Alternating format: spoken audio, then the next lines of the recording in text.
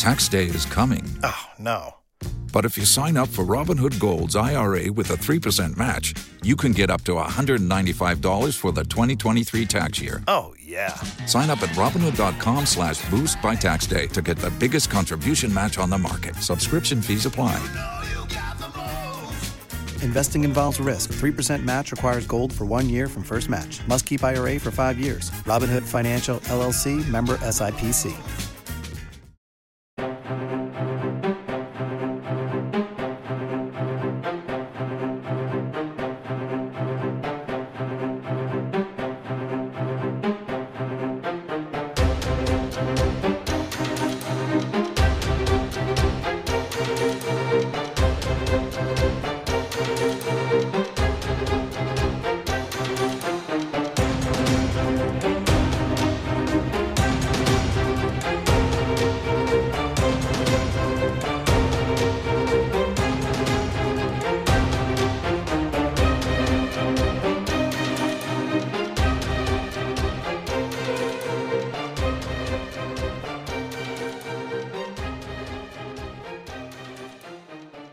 Welcome back to another edition, a sparkling edition of the Thought Police. We're all going on holiday pretty soon, so this might be the last one you hear from us for a bit, which is going to be completely and utterly up to date, if you like. Yes, because the rest we're going to will be just doing be guessed. Yeah, well, we're not going to pretend that we're looking into the future or anything like that. But obviously, what we'll do is we'll put a couple of podcasts out which are not particularly time sensitive, about stories about Fleet Street, stuff like that you know we can talk about. But I want to talk to you about the power cut that we had last week, right? Amazing. Because I know that you're not particularly an eco warrior, are you? I mean, even though you drive a Volvo. I do my bit. Well, I'm just about to get an electric car. So you said. I recycle a lot. Well, I'd be a bit worried about that if I were you, because it turns out, right, it needs electricity. One, it needs electricity, and apparently the wind farm that was supposed to supply electricity to us over the course of the weekend failed alongside a gas-fired power station. And both of them failed, which meant that there were no trains going anywhere. It was amazing. There was no tubes going anywhere. Yeah. There was large swathes of the northwest of England out of power, and large swathes of sort of, I think, Norfolk, where you spend a bit of time. Ipswich Hospital lost its power, and also the backup generator failed. So they were running around for about half an hour, keeping people alive, I think. That's nice, isn't it? Yeah. But I mean, it does worry you, doesn't it? Because I used to say that the infrastructure of America, whenever I go over there, I notice now, and I think we've talked about this before, is kind of failing because so many of the train lines, so many of the kind of, the things that you take for granted that you use every day, the roads are in bad shape because there isn't money for, the states mostly don't have any money to fix the roads, so there's potholes everywhere. New York City has always been sort of semi-bankrupt anyway. Yeah. But, I'm beginning to worry about what we have here, because notwithstanding that Boris is going to build, HS3 somewhere between Leeds and Manchester, we've got HS2 going on. A lot of our infrastructure is not very good. Well, they do say when, literally when people start noticing potholes, that is a massive swing in people's view about politics. Right. And so it does come down to really basic things like, the litter's not getting picked up in your street, there are holes in your street. But the electricity failing isn't something you factor into your thought process it's not. at all. No. Not since the 70s. And funnily enough, I was listening to somebody talking about electric cars the other day, and I'm not against electric cars at all. I think, once everybody has an electric car, that would be great. But until that moment, what are they going to do when, for example, people who've got hybrid cars, which also still use some form of, fossil fuel as well, are they going to be exempt from congestion charging? I think they are. Are they going to be? Yeah, but they might not be, because they might say, well, hang on, you're still using, something which you're not supposed to use. But also, I think the government have just announced in the last week they're going to put out more of these charging points, right? Yeah. And now those charging points you will have to pay for at some point. Yeah. And somebody else said to me, what are the government going to do about all the money they currently make from motorists buying petrol? Well, because we know it's like 90% tax. Yeah. So they're going to have to start charging you, presumably. Well, they've started rowing back already, because they used to be able to get a grant, I think, of £3,500 off a new car, electric car. Right. And I think from the last budget, it's now down to the ocean. It's down to £1,000. Well, I got in just before for the £3,500, which was nice. But that still makes it some ludicrous cost. Brought it down to 92,000.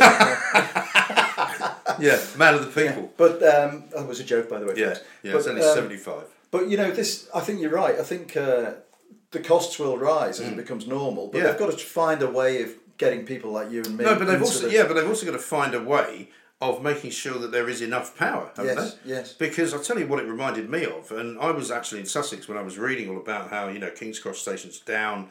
It was like one of those doomsday scenarios where people were trapped on the Victoria Line in London with no lights. Yeah. Nothing. Terrifying. Can you imagine what that was like? Yeah. I mean, it must have been a field day for all Bloody the perverts, hell. Oh my because God. I don't even want to think about that, Yeah. But, you've got so much at stake. Yeah. Because I was in America many years ago, if you remember, when they had their massive power outage on the whole of the East Coast. I do. And it happened somewhere up near Niagara, right? With some big sort of, pumping station or something up there. And the whole of New York City and the metropolitan area went out. I had just dropped off. I was visiting my kids, who at the time lived with their mother in Washington, right? So it was all. I used to drive so many miles. I'd drop them in Washington and drive back up to New Jersey, to Newark Airport, which was about a 4-hour drive or something. And then I'd fly back. I was living in Scotland at the time. To Glasgow from Newark, and I pulled my rental car into the sort of parking lot, and it was Hertz or something like that. And as I got in, normally there's a guy there with a computer, and they check in your car and all that, and you don't even have to go into the office. And I got out of the car, and this guy was saying to me, he said, "I'm really sorry, we can't check you in at the moment. We haven't got any power." And I didn't really think much of it. I went, "Okay then, what shall I do?" And they said, "Well, we don't know if we're going to get it back for a while, so we've got your credit card details. We'll just send you we'll send you a bill." And I looked inside, and I could see that the doors, and it was a really hot day. It was the middle of summer, so it was about 35 degrees, and I could see the doors were open, but it was all dark inside, right? So I sort of wandered over there, and then suddenly some guy put his loudspeaker on the radio, and they were talking, and there was 1010 Wins News, right? You give me 20 minutes, we'll give you the world. And I've never forgotten that. Every 20 minutes, we just did the same report. It was amazing. And they were saying there's this massive power outage, the airports are down, the subways are all down, everything's down, all the traffic lights are out, elevators aren't working, and I'm going, Jesus, this is bad, Apocalypse. So I said to the guy, are you still taking people over to the terminal? I said, what's happening? He said, well, we don't really know what's happening, and we can't take you to the terminal. And I said, well, why not? And he said, well, because the barrier's down. And there's no power to lift the And barrier? there's no power to lift. I said, well, can't I just drive through it? He just looked at me. He's like, no, we're not doing that. I said, well, how am I supposed to get over there? He said, well, you have to walk. Because there's a monorail, but that was down as well. That was down, yeah. And it's about But 3/4 were they of a still mile. flying out? No, So- nothing. but you needed to get to the Everything. Well, we didn't really know at that point. It literally just happened. It was this happened a lot in the 70s, though, didn't it? Well, I mean, I remember my mum always having candles. Well, in the house, that was because we had the 3-day week. That was Right. thanks to the great socialist movement of the trade unions, who Modern decided day that prosper. they wanted to. Yeah, I'll tell you what, is a funny one, right? The other night on Twitter, some woman who's now become very famous. I think it went viral. Yeah. Partly as a result of me putting it out. She said, my partner's invented a left-wing version of Monopoly. Yeah, go on. Oh my God! I mean, ridiculous. And people were just coming in with, well, that's great. What happens at the end? Is everybody bankrupt? It was just a massive piss take. And all these people were, if you looked at the lefties who were saying, oh, this is marvellous. Oh, I see you've used a union badge as the marker. It was pathetic, And it was like, what happens when you get to the train stations? Presumably they're all on strike, But no, that was the 3-day. That was when I gave up sugar. Because that was I was at school. It was a 3-day week, and we used to go to school for one morning a week. Yeah. That was it. But I think because we had no power, no gas, nothing. We went and played football Wednesday afternoons. Wednesday morning went to school. That was it. But we used to spend the whole week looking in record shops. Mate, I bet you within 25 years, 4-day weeks will be absolutely normal. A lot of people will be working 3-day weeks because I just think there's not enough work for people. Why not? Well, the stuff gets more and more automated. Yeah. There's just not enough physical labour to do. So you can either get other jobs or you can work less. And I think there is But if you work less for less money, that's no use. No, I don't think we will work less for less money. I think there'll be the economy. If the economy stays the same size and grows because of automation, there'll be more tax coming in. There'll be more. The pool of money will be the same. Right. So we can just keep borrowing it. They'll need to, or as Boris seems to be quite happy to do. Well, everyone does. I mean, the fact that you've got to borrow it off someone. Yeah, no, but you don't really. You must do. Well, quantitative easing is about just making money. Making more money. It's just about that drives inflation. They talk about the magic money tree. That is the fucking magic money tree because there literally is no extra money. Yeah. You just go, okay, here's an extra 5 billion, and I just write it on a piece of paper and give it to you. Yeah. There's no actual 5 billion. But when you start doing that, then your credit rating as a nation collapses. Doesn't matter. Then it does matter, because then your interest rates on the money you're trying to buy. Listen, I'm the one that did economics at university. None of it matters. It's all bollocks, right? You end up giving it all to the Chinese. I mean, the Chinese now Is this what they taught you at university? Yeah, no. It's all bollocks. It doesn't matter. So what did you do? Well, with I worked out very early on Yeah. that all economic theory was simply that, theory. Yeah. And that's all it is. Yeah. It's theory. And it's a prediction. But that doesn't mean you should disregard it completely. What I'm saying is that all of the things that we've seen over the past 3 years should have taught you that when anybody gives you an absolute and says, oh, that can't happen, and then it does happen, you can't go into that much debt because then you'll have no credit rating. We've seen Moody's, Standard & Poor, lowering our credit rating, and everybody in government goes, fuck off, there's nothing wrong with our place, and nothing changes. Well, if you take it onto a personal basis, if you go out and buy, you fancy a new sports car, you go out and buy it, you borrow the money, you can't pay it back, you get a county court judgment against you, then you're fucked. Yeah, but you can't do that against a country, can you? Well, they can. Well, they did. Argentina, where I spent a lot of time working, effectively. Yeah, but that's because it was Argentina. But they reneged on their bonds. Yeah. Right? They just said, we're not going to pay it. Right. And for I think about a decade, Argentina couldn't borrow money. And there's nothing got done in Argentina. Yeah, but that's with the greatest of respect to Argentina, that's Argentina. It's not Britain, the 5th largest economy in the world. For now. Yeah. Well, it's been actually for quite a long time. I've got plenty of mates in Argentina who look at Britain and politics in Britain today, and they're laughing and calling us a banana republic. Is that right? It is right. Yeah. Well, let's bring them into the show here and let's have a word with them, because I may have something to say to them. You can't, just because you spent your life cheating at everything doesn't mean that you could actually start lecturing us about fucking democracy. Thanks very much indeed. They're the ones that had fucking Eva Peron. Wandering about and sort of promising everybody everything will be fine as long as you just keep singing. I'm not sure. I think you're confusing. Madonna played the musical with the real life. Well, you saying she didn't sing? Well, it's weird actually, because every political party in Argentina now describes themselves as Peronistas. Because she is so sacred to Argentinian memory that you can't say, oh no, we disagree with Peron's policy. So you've effectively got the equivalent of the Labour Party and the Conservative Party. She's like Princess Diana to them. Both calling themselves Peronistas. Yeah. Oh no, she is godlike. What happened to that ghastly woman who was president for Christina a while? Kirchner. Who wanted to come and get the Falkland Islands again. She might come back. She fucked it all up, didn't she? She is completely crooked. Yeah. She's one of these people who try to pretend that she's the new Peron. And when I was there, the streets of Buenos Aires were just full. They call them las cacerolas because they take out their casserole pans and bang them with wooden spoons. Okay. And the whole street becomes this fascinating cacophony of noise, protesting for her. Right. And yet she was the one who was screwing the farmers and everyone into the ground. Right. But she was making all the right noises about taking back the Falklands, which they love. Yes. Right? Oh no, they love a bit of that. Yeah. Las Malvinas. Right. Yeah. But I mean, here's the thing. Talking about economies and the future and all of that, I don't believe this business that we will all be working less and having more leisure time, because there's simply not enough money to go around. I really don't see that. Some people are working harder now than they've ever worked. But what are people going to do? I know you and I aren't. But two of them. No, well, they can't automate us. No, that's true. Thankfully, not yet. They haven't developed a bullshit robot yet.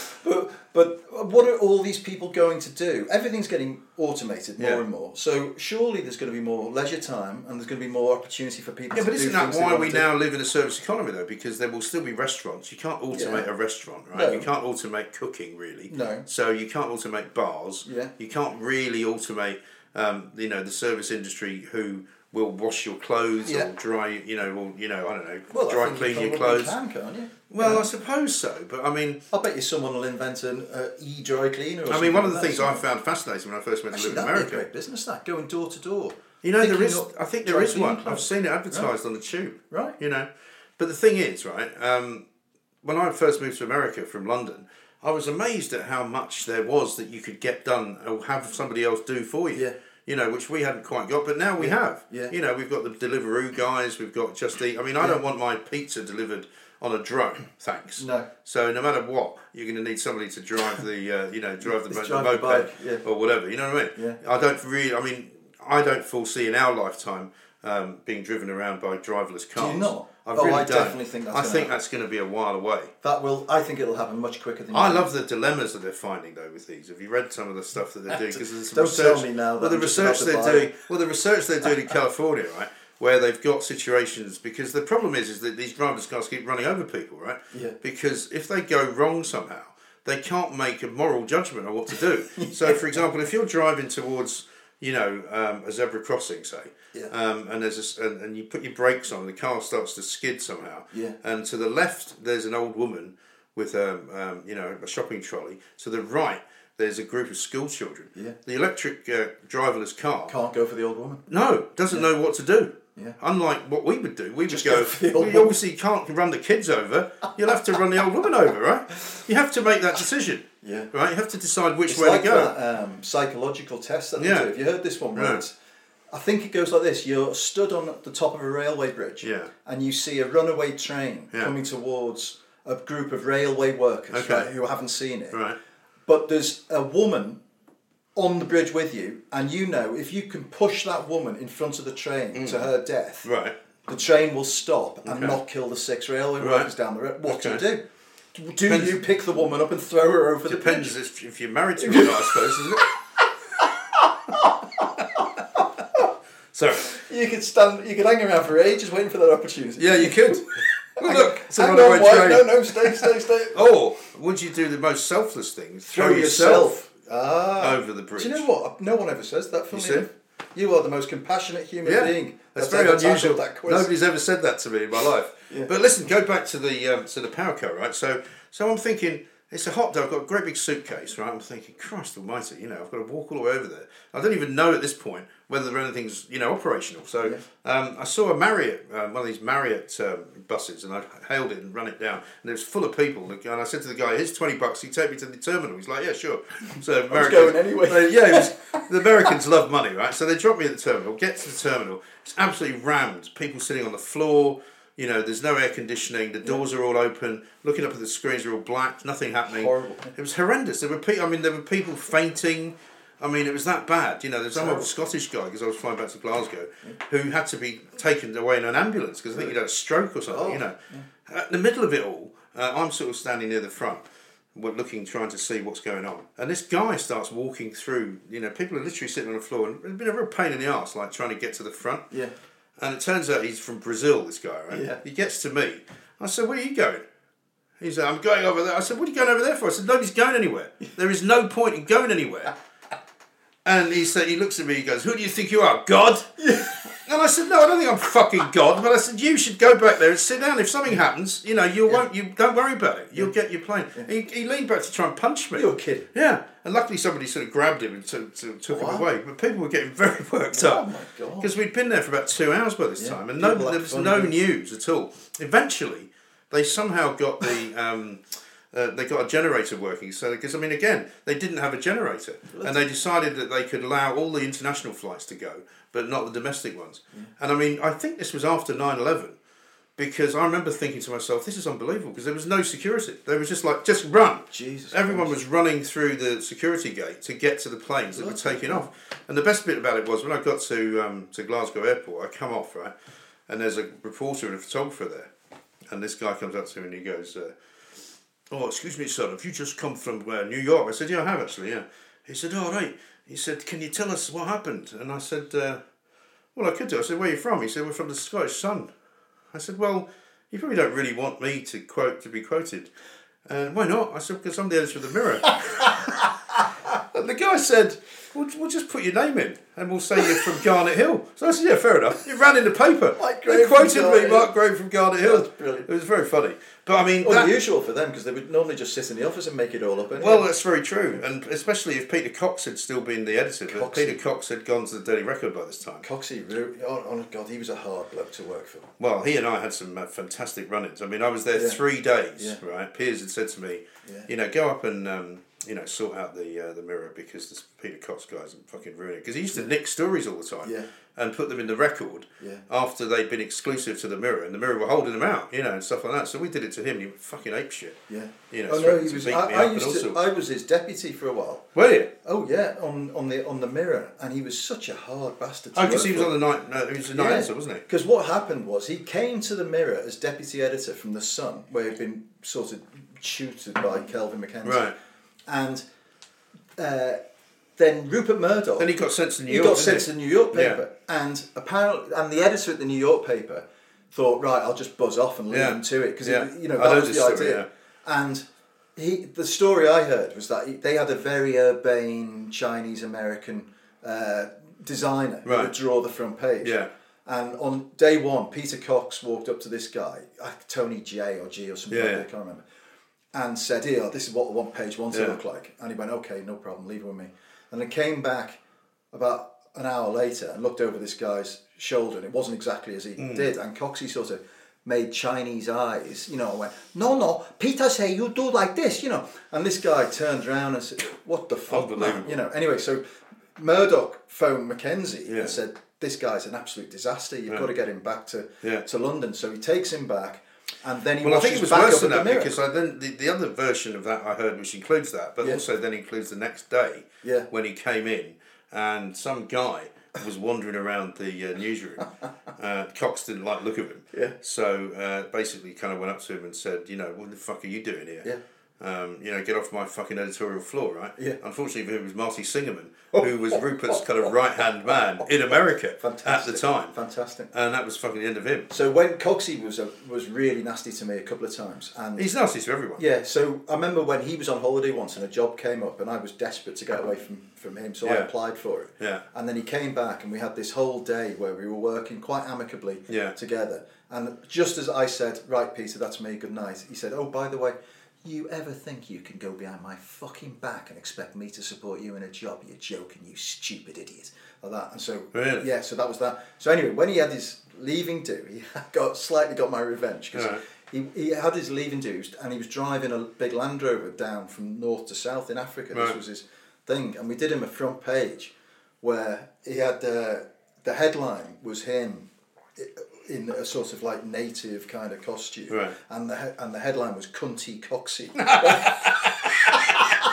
with K's, of course. But he hated it when he saw it, which delighted me knowing. Well, there's a lot of very interesting stories about him. Some of which will only be told probably after his demise. Yeah. Some of which may appear in my book. Yeah. But his wife was an interesting woman. She was a sort of sub-editor. That's right. And much taller than him. That's right. And she did a book with a very famous Rangers Italian footballer called Lorenzo Amoruso. Oh, really? Yeah. Right. And there's some very interesting stories around Amore. Yeah, he's the guy who, when Rangers won the title, I think it must have been when Big Eck was still in charge, Alec, what's his name? Who ended up doing the Scottish job. Oh God, yeah. What's his bloody name? Yeah, you remember it in a second. Yeah, it'll come. Anyway, he was the manager, I think. It was when Rangers were doing that business of basically beating Celtic quite a bit. Yeah. And Lorenzo Amoruso came out at the end of they'd won the cup or something like that. And there was question marks about whether he was going to stay in Scotland. Yeah. And they said to him, "So Lorenzo, you've just won the cup. How long are you going to stay? Are you going to be here next season?" And he said, famously, he looked into the camera and he had this big long hair. It was like one of these, like Mills Alex McLeish, wasn't it? Alex McLeish, yeah. And he said, "Rangers is my life." Literally the next day he was off back to Italy, where he signed with Napoli or somebody. So he didn't even stay. Yeah. But anyway, lots of funny stories about Peter Cox. Well, so one more, not to pile on him too much, but I remember. I don't even think I think he might be back at the Sun now because he got fired from the Mirror from the Record finally because.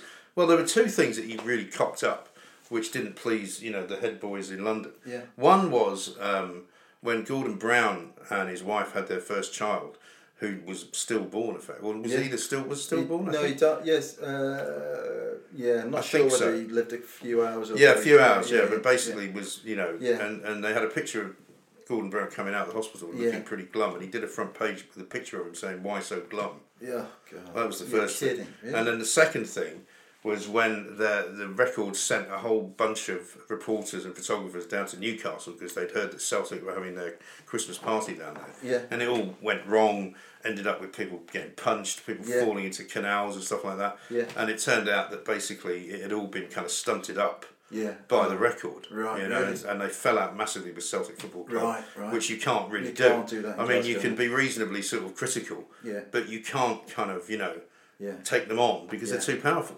So I remember very early on in Piers' editorship actually, And Peter Cox was the night editor at that point, which is like a very important job. You're in charge of basically the whole production unit. Yeah, you're deciding pretty much what goes where, how you present it, you write the big headlines, you design the pages. And there was a story about a guy who had a black guy who had that skin pigmentation thing that Michael Jackson had. Right? So he was going white all the time. And the headline that Peter put on it was, "I used to be black, but I'm all white now." Right.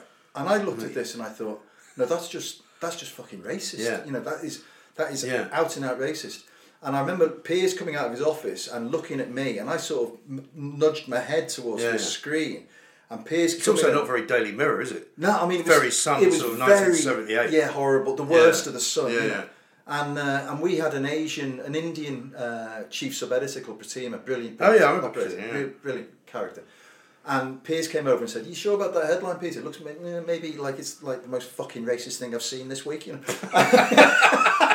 And Piers goes, "Nah, it's all right. It's a bit fun, innit? Bit of fun, like, you know." And Piers called Pratima over and said, "What do you think of this headline?" And she just looked at it with absolute derision, you know, and just said, "Change it," and walked back to her desk, you know. And that's so. But to be fair to Peter, there were a dozen characters like that who'd all come through that kind of Sun environment and under Kelvin, and that's all they knew, and that's how they all wanted to be Kelvin Mackenzie. And unfortunately, you know, Kelvin, whatever anyone thinks about him, has a unique talent in tabloid journalism and knows how to. Although even he has said recently he couldn't do it now because in the current climate in which we live, he wouldn't be able to be a boss, and he wouldn't be able to do the kind of stories that he did or write the kind of headlines that he wrote. That's right, and he accepts that. But Cox and I, Cox and I kind of got into this feud very early on because of the fact that, you know, I'd basically done what he was always doing to the Mirror.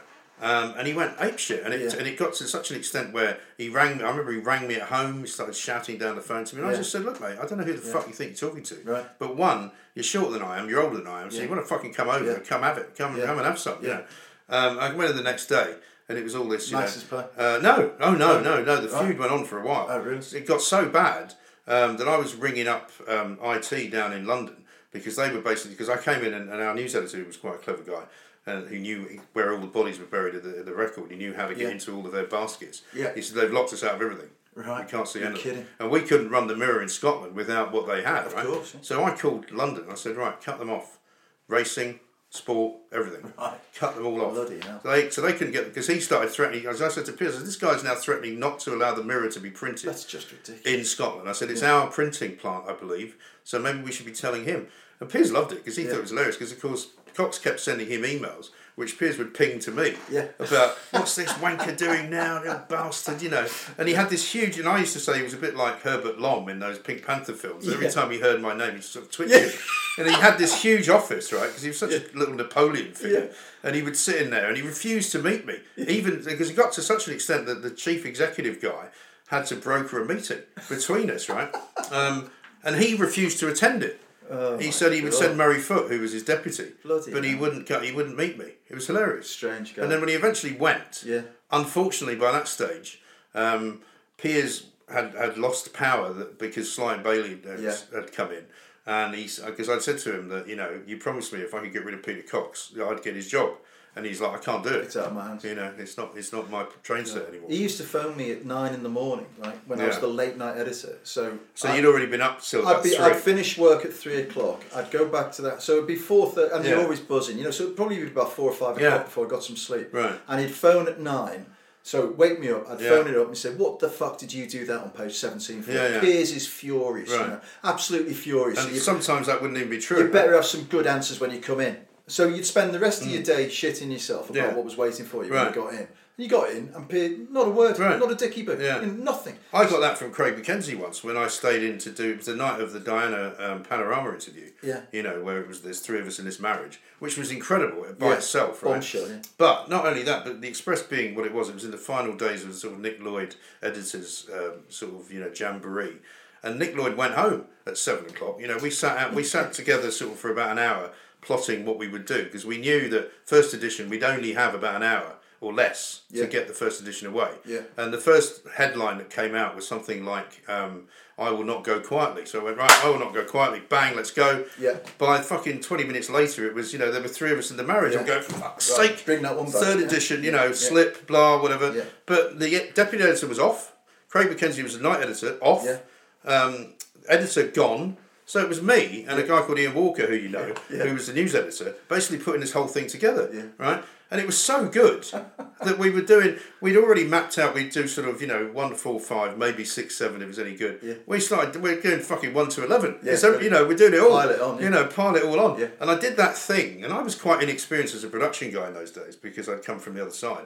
But I did that thing that I'd seen Time magazine do, which is to take like 6 different poses and make some like 4 or 5, Right. 6 Yeah, different yeah, headshots yeah, all across the yeah. top. Run the whole fucking thing, Yeah. split it up with a few subdecks, Yeah. and which is what, funnily enough, the Mail did the following day Right. in a supplement. But because we hadn't broken it up enough, I get a phone call, and we'd been out till about 4:30 in the morning because we'd gone off to a nightclub going, Yeah. this is amazing. This Yeah. is the greatest story ever. Great job done. Fantastic job. We took the Yeah. pages with us, looking at them in this nightclub, surrounded by members of the police and hookers and all Yeah, this somewhere around the back of Knightsbridge. Went home and thought, what a great night's work, fantastic. I get a phone call from Craig Mackenzie at about 8:30, giving me the same sort of shit, Yeah. saying, Nick's really upset. Why did you not break the story up more? You should have done 6, 7 different. I'm like, do you know what? Why don't you fuck off? Maybe you should have been there. Don't fucking call me and fucking tell me I didn't do a good job. Yeah. You should have fucking been a slam. Yeah. And so I went back to bed, but I woke up and I thought, that's it for me. That's the end of my fucking career. Screwed. I'm going to walk in there, and one, they're going to fire me for insubordination or for being shit. One of the two, I'm not sure. And in the end, it was fine. I remember the best Craig story, and we should say we both love him dearly. We do. Right. Very much. Very, very good friend of ours. Yeah. When Diana died, I remember getting the phone call at 4 in the morning Right. and being told, right, Diana's dead. It Right. was John Moorhead was Yes. the night editor. He said, Right. can you get in straight away? I lived about 20 minutes from the office, so Yeah. I was one of the first in. Yeah. And we started obviously producing, Yeah. a 96-page paper, which was the Right. most we could print. Within about an hour and a half, You couldn't print enough papers. the for that, place could you? was full, right? And it was Right. it was the Sunday, and traditionally on a Sunday for the Monday edition, Yeah. the newspapers It's a will have quiet sort of day, yeah. Yeah, and they'll have a rota of people who edit the paper. Yeah. So the main editor won't be there, but there'll be a rota, and it was Craig's turn to edit the paper. Right. So anyway, this is the biggest story in the history of stories, Yeah. and the place is full. And everyone's going, "Where's Craig? Where's Right. Craig?" Because he was meant to be editing the Editor paper. of the day, yeah. Anyway, Craig, at about 11:30, Yeah. wanders in through the room, Right. looks around him, sees the place buzzing, and says, "Have I missed much?" Unbelievable. I mean, I've heard a couple of versions of the story as well. Is it not one where he's sort of listening to CDs or something on the way No, to that's work? it. He was listening to CDs That he in hadn't his heard. car, so he didn't even switch But the that radio still on. doesn't explain how he didn't hear before he left the house. No, he didn't put the TV Because on. I did one of those. Because I mean, these are great stories to tell. Because I was in Wiltshire at the time with my kids who are now much older and their mother, and I think we'd been out for dinner or something quite late. So I remember sitting, basically sipping a glass. Everybody had gone to bed. I was sort of sitting, sipping some brandy, listening to some music or something like that. And my sister rang and said, "Have you seen the news?" And in those days, there was no 24-hour That's Sky right, or anything yeah. like that. We're talking, what, 1997? Yeah. Have you seen the news? And I said, what? And I was a bit pissed. I said, what do you mean? What news? She said, Diana, she's dead. Yeah. And I said, what are you reading the fucking National Enquirer or something? I said, what are you talking about? She's like, no, she's dead. Yeah. It was unbelievable. And I went, what? And I put on CFAX, which Yeah, was the only that's thing right, I had. that's right, yeah. Right? And it wasn't on there. Yeah. Right, yet, because she'd somehow been watching, It was because just of course like in America it was 5 hours earlier. £199 holiday to Tenerife. Yeah. It was like, do the lottery numbers. I'm going, what is going on? So I rang. I think I rang the office because it was a 7-day operation in those days. So, there were people in doing work on the Sunday Express, So I rang, I got Tessa Hilton, who was the deputy editor. And I said, hi Tessa, it's Mike Graham. Oh, hi Mike. I said, why has nobody rung me? I said, the fucking, the biggest story in the world has happened. I was the night editor. Yeah. I said, what's going on? She said, oh yeah, Dinah's dead. I said, well, thanks for telling me. Thanks for the job intro. And I said, well, I'm coming in. She said, "Oh, do you think you need to?" You're kidding. I said, "Are you joking?" Was I she said, "Of course I'm featured- did she have the came, features yeah, back she down? did, yeah. And she was editing the Sunday that night. You know. Right. So that's why She she didn't was want in. any interference. Well, I guess maybe. And because they actually did really well because they put out a 6 a.m. edition. That's right. Which hit the streets at sort of 9 o'clock. Yeah. And she said something really weird, which I can only assume I've put down to her being sort of in a panic. She said to me, "I don't know where everybody's going to sit." I said, "Well, don't worry, darling. I won't be doing much sitting. I'll mostly be striding up and down, walking about, shouting, you know." So I then rang Ian Walker, who also lived like 10 minutes away from me in Wiltshire, right? Yeah. And I said, he answered the phone, and I said, "Have you fucking heard?" He went, "What?" I said, "Diana's dead." He said, "Yeah, I know." I said, "Well, why haven't you fucking told me?" I said, "What are you doing?" He said, "I'm having a sleep." I said, "Why?" He said, "Well, I'm going in about 2 hours." He said, "I'm going to go in at about 6. Right. The fucking Sunday's taken care of. I don't care about that. Yeah. We're going in to do the daily. I said, "Well, can I come in with you then?" Yeah. He went, "Yeah, okay." So I drove to his house, and then we both drove up together. Amazing. And we literally worked, as I'm sure you did, pretty much around the clock for about 7 days. For the next 7 days. Until the funeral. So the first time I remember getting out of the office, really, apart from just going home to sleep for 3 or 4 hours, was I went on the day before the funeral. I went to Kensington Palace to see the flowers. Right. I wanted to see it, you know. And I remember. Well, it's amazing how many people I knew. I didn't actually do it, but loads of people I knew did, and were really touched by it. Well, what struck me was, I mean, it was incredible. It was very hot, very dusty, and very quiet. And the smell was quite interesting. It was right? very, very fragrant. Yes. Yeah. And what struck me though was along there's that long wall, which is the wall for the road that goes up to the back. It was full of deliveries from Interflora. Right. So not people who'd come and laid flowers, but people who just spent 50 quid and sent flowers. Wow. So there's this procession of Interflora guys just bringing another bouquet all the time. Oh, it was incredible. We'll never see anything like that. No, amazing time. And funnily enough, when we did the final, I suppose, act was the funeral itself. Yeah. And by which time we'd all become slightly kind of, I suppose, jaded by it all. And I remember a bunch of us finally sending the last paper off on the edition for the funeral, going off to the Oxo Tower. Yeah. Where we all just started drinking champagne and doing that thing, and people were actually like kind of almost wincing. Yeah, judging you. Watching us, going, "What the fuck?" And we sort of had to stop doing it because we were laughing. Yeah. Because the Princess Diana jokes had started. You know, what's her favourite car to drive? You know, there was all sorts of stuff which I suppose in retrospect you would go, "Oh well, you know, that's in bad taste" and all that. But the truth is, and I know people say this, and they probably, when people hear it, they probably think, "Oh, that's just bollocks," and they just make an excuse. But the truth is, you couldn't do a job like that unless you were having some joke while it was going on. You know, otherwise it would just be relentless depression. I'm not going to make out that it's like being in the police force or anything like that, but it is. You know, there are stressful things, and there are. I mean, I remember seeing the picture, which I don't know if you've seen it, of her sitting in the back of the car with the blood coming out of her face, and an incredible picture. Yeah. And in fact, I think it may well prove that that's why I was slightly deranged. I was at one point saying we should use it. Yeah, you know, right. Because I wanted to, because I said, I think we should see this. You know, why are we not showing it? Well, the minute Piers came, I remember Piers coming in at about 6 o'clock in the morning. Something he had a bit of a longer trip. Yeah. And Ian Down was the picture editor. Right. And he called him over very discreetly and said, "Look, Piers." Yeah. And Piers, the minute he saw it, he just said, "Wipe them all off the system now." So they was, because of course he recognised that it was the chase for those pictures that would be blamed for her death. You know, which was the whole story. Which is absolutely true. Yeah, it was. But it was slightly more nuanced. I never forgave that brother of hers for getting up in Westminster Abbey Spencer. and making that speech. Yeah. You know. Yeah. But the Private Eye got it right, I think, in their own inimitable style. They had a cover of mourners outside Buckingham Palace, and it had one saying, "It's the bloody newspaper's fault. I know they're terrible, aren't they? Here, read all about it. I've got my copy in the car." You know, it's kind of, and the truth is that newspapers are only responding to consumer demand.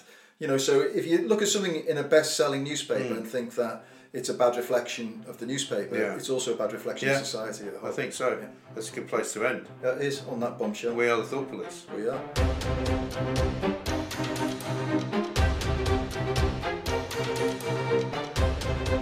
I've got plenty of Quite a mates in long time. Argentina who look at Britain and politics in Britain today, and they're laughing and calling us a banana republic. Is that right? It is right. Yeah, well, let's bring them into the show here and let's have a word with them, because I may have all something to say to them. You can't, just because you spent your life cheating at everything doesn't mean that you could actually start lecturing us about fucking democracy. Thanks very much indeed. They're the ones that had fucking Eva Peron wandering about and sort of promising everybody everything would be fine as long as you just keep singing. I'm not sure. I think you're confusing. Madonna the musical with the real life. What, you saying she didn't sing?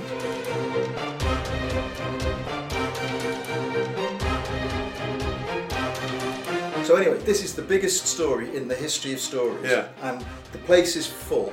And everyone's going, where's Craig? Where's Craig? Because he was meant to be editing the Editor paper. of the day, yeah. Anyway, Craig, at about 11:30, Yeah. wanders in through the room, Right. looks around him, sees the place buzzing and says, have I missed much? Unbelievable.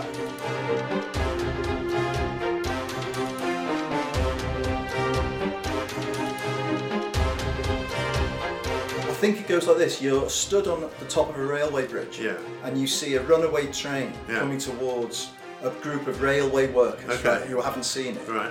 But there's a woman on the bridge with you, and you know if you can push that woman in front of the train to her death, Right. the train will stop and not kill the 6 railway workers down the road. What do you do? Do you pick the woman up and throw her over the bridge? Depends if you're married to her, I suppose, isn't it?